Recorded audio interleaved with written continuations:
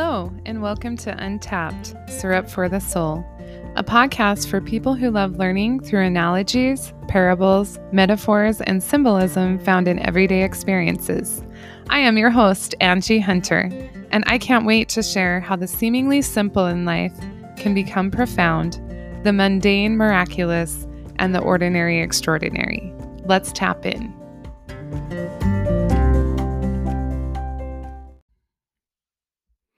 Hello, everybody. It's been quite a while since I did a podcast. I don't have a lot of good reasons or excuses other than I allowed the shadow to my genius. We all have a genius and we all have a shadow. And I allowed my shadow to win over the last several months. I have silenced myself and hid from the world. Challenges came and I let them be a barrier to my forward progress. I'm owning that, and we all have times like that in our lives. But one thing I've determined is that even if I take a break, or even if I take longer than some to figure things out, I won't quit. So I'm back. Someone asked me, "Did you run out of ideas or time?" And I kind of laughed because I have pages of ideas for podcasts. So the ideas are never the problem. The execution of those ideas are what kind of stops me at times. But I did not prioritize the podcast. I was not intentional about continuing it. And that doesn't have to be a problem if I'm intentionally choosing other things. So, this goes right along with day 3 of the creation and applying it to our personal goals and dreams. Let's tap in. On day 3 of the creation, according to the Bible, the King James Version is the one that I'm using. There was a gathering of the waters so the dry land could appear. This dry land would soon serve as a space to accept seeds that would grow into herbs, grass, plants, flowers, and trees. God had to create the space to cultivate. And so it is with us. If it had all stayed waters and firmament, there would have been no such space for the planting of seeds. I recognize that I often allow my life to be all waters and firmament. These waters sometimes carry me to and fro, and when I fail to gather or organize those waters, I find myself strangely unnourished at the end of the day, even though it's all water. Let me be clear, there's nothing wrong with water. We need it, it's nourishing. However, if I'm unable to organize that water, the day to day tasks, the to do lists, and the have tos in a way that gives space and balance and place for a planting of dreams and goals, I end up just rolling with the waves. I even fail to recognize how the waves are good. And tend to use the waves as an excuse for not finding joy in personal pursuits, dreams, or talents. Some of this water that can be overwhelming at times is work, family, household tasks, kids, social calendars, outside obligations, etc. All are beautiful and wonderful things to be a part of. But if we allow them to, they can completely submerge our other individual core values. Those things that make us unique and light us up and help us to leave an imprint of ourselves on this earth, a mark on that dry land, if you will. If I am honest in my evaluation of time, I often find myself thinking if I only had more time, then I would do this or that or the other. But ironically, when I do get glimpses of time, I end up not using it for those things and end up kind of decompressing from my day in ways that aren't as nourishing or as healthy or as fulfilling.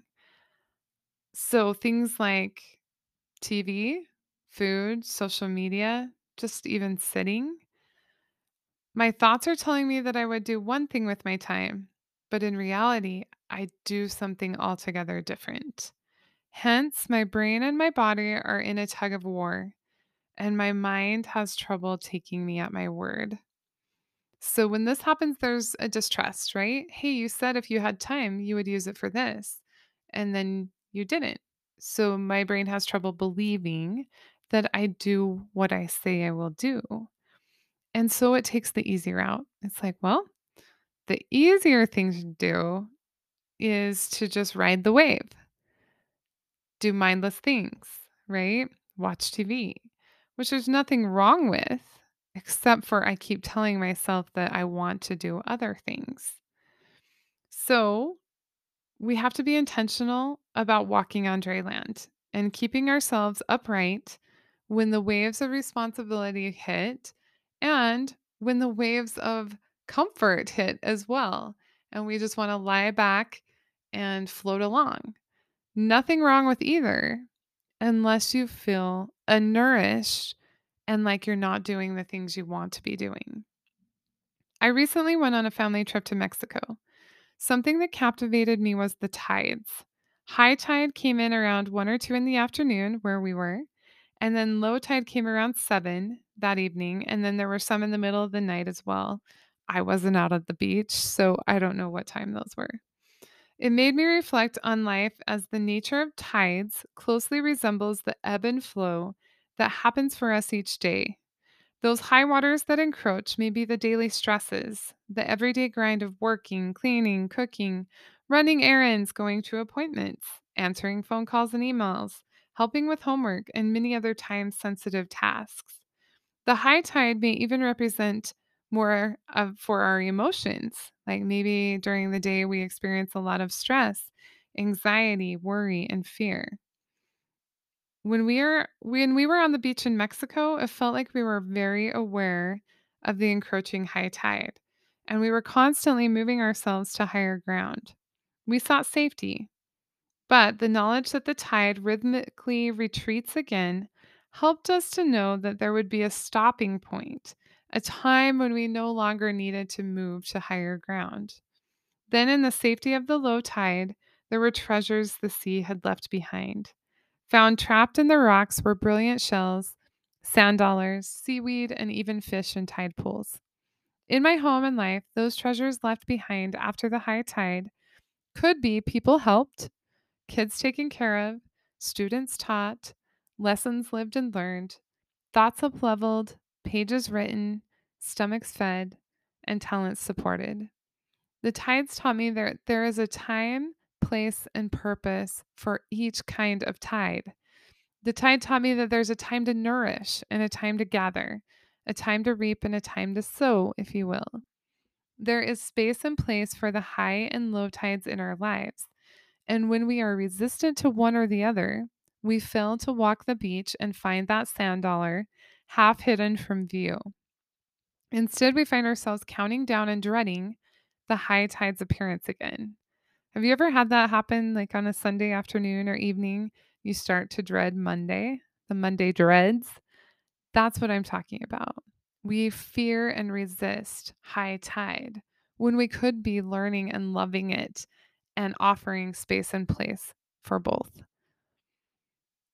We do not have to make the tides of life a problem. When God gathered the waters and made the dry land appear, he created rhythm, balance, space, and place. He saw that they were both good. I think sometimes in my life, I don't recognize both tides as good. I believe that they are at odds, one constantly taking time away from the other. Then I begin to indulge in overwhelm. That overwhelm turns to frustration. From frustration comes a feeling of disempowerment. From disempowerment comes stuck. You know that feeling when you're walking in sinking sand or trying to run in sand and it's hard to make quick and easy progress? Feels heavy, difficult. That's what happens when I resist all the tides of life. Accepting them both as necessary and beautiful is what creates the rhythm, flow, and progression I am ultimately seeking. The water and the dry land are meant for balance. They're meant to work together. Do we allow them to fulfill their reason for creation?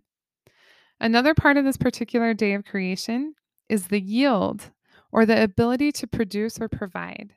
In verse 12 of Genesis in the King James Version of the Bible, it reads, "And the earth brought forth grass, and herb yielding seed after his kind, and the tree yielding fruit, whose seed was in itself, after his kind.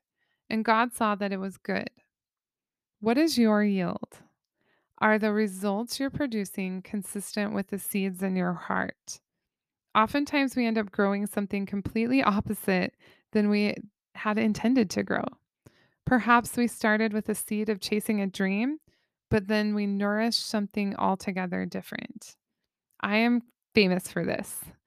For instance, the seed in my heart was always to be a writer, ever since I was a little girl.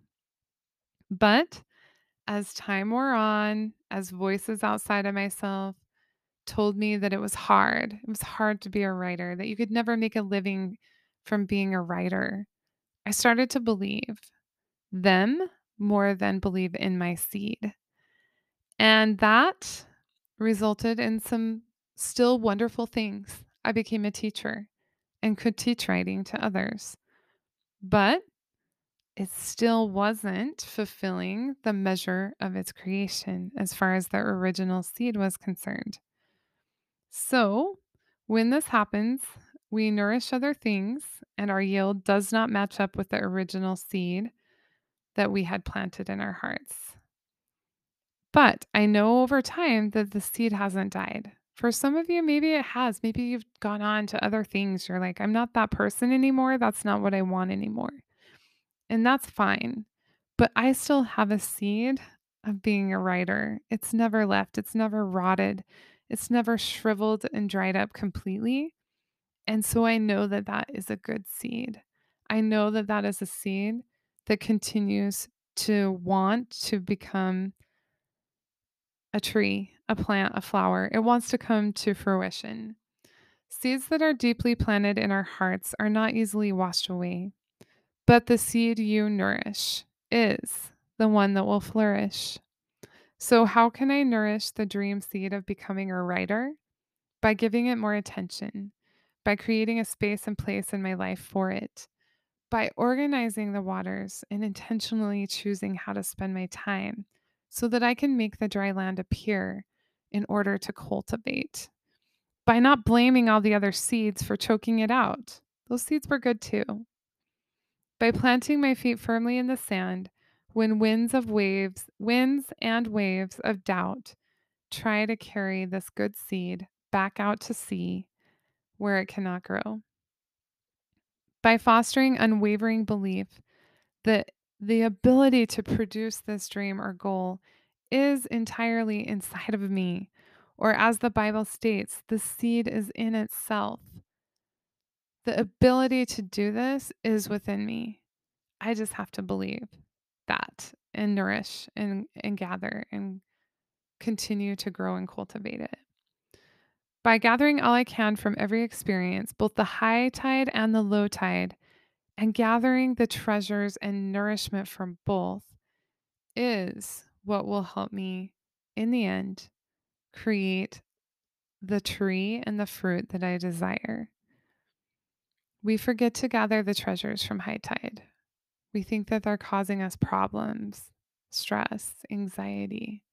But when we can look for the treasures that are left behind after high tide, we open ourselves up more to receiving from both kinds of tides and for using what we've gathered in every aspect of our life. So I would invite you to see what you are giving space and place for. Does it feel like life is all water and that you are being tossed to and fro? Or does the dry land occasionally show up for you? How can you organize your waters, so to speak? What would that look like for you? Would it involve changing some schedule? Would it involve getting healthier and having more energy so that you do feel like doing stuff when you have time?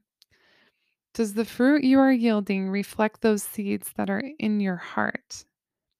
Is there a seed that has not been properly nourished? If so, what is one thing you can do today to start providing nutrients to that seed? Can you look at your yield and proclaim, "It is good," as God did? He saw the waters and the dry land as both good. Can we see that in our own lives? We are creators. The seed is within us. The ability to grow and produce what we want is our divine heritage.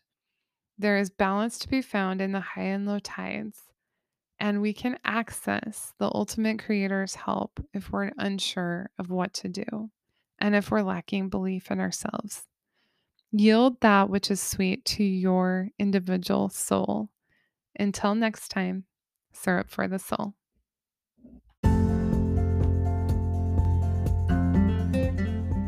Thank you for listening. If you enjoyed this episode and think someone else could benefit from it too, please share it. If you would like to take this work deeper and need help accessing your personal syrup for the soul, reach out. I'm a life coach and can teach you tools that will help you untap what is already inside of you. Email me at syrup4thesoul@gmail.com or find me on social media. Much love, Syrup for the Soul.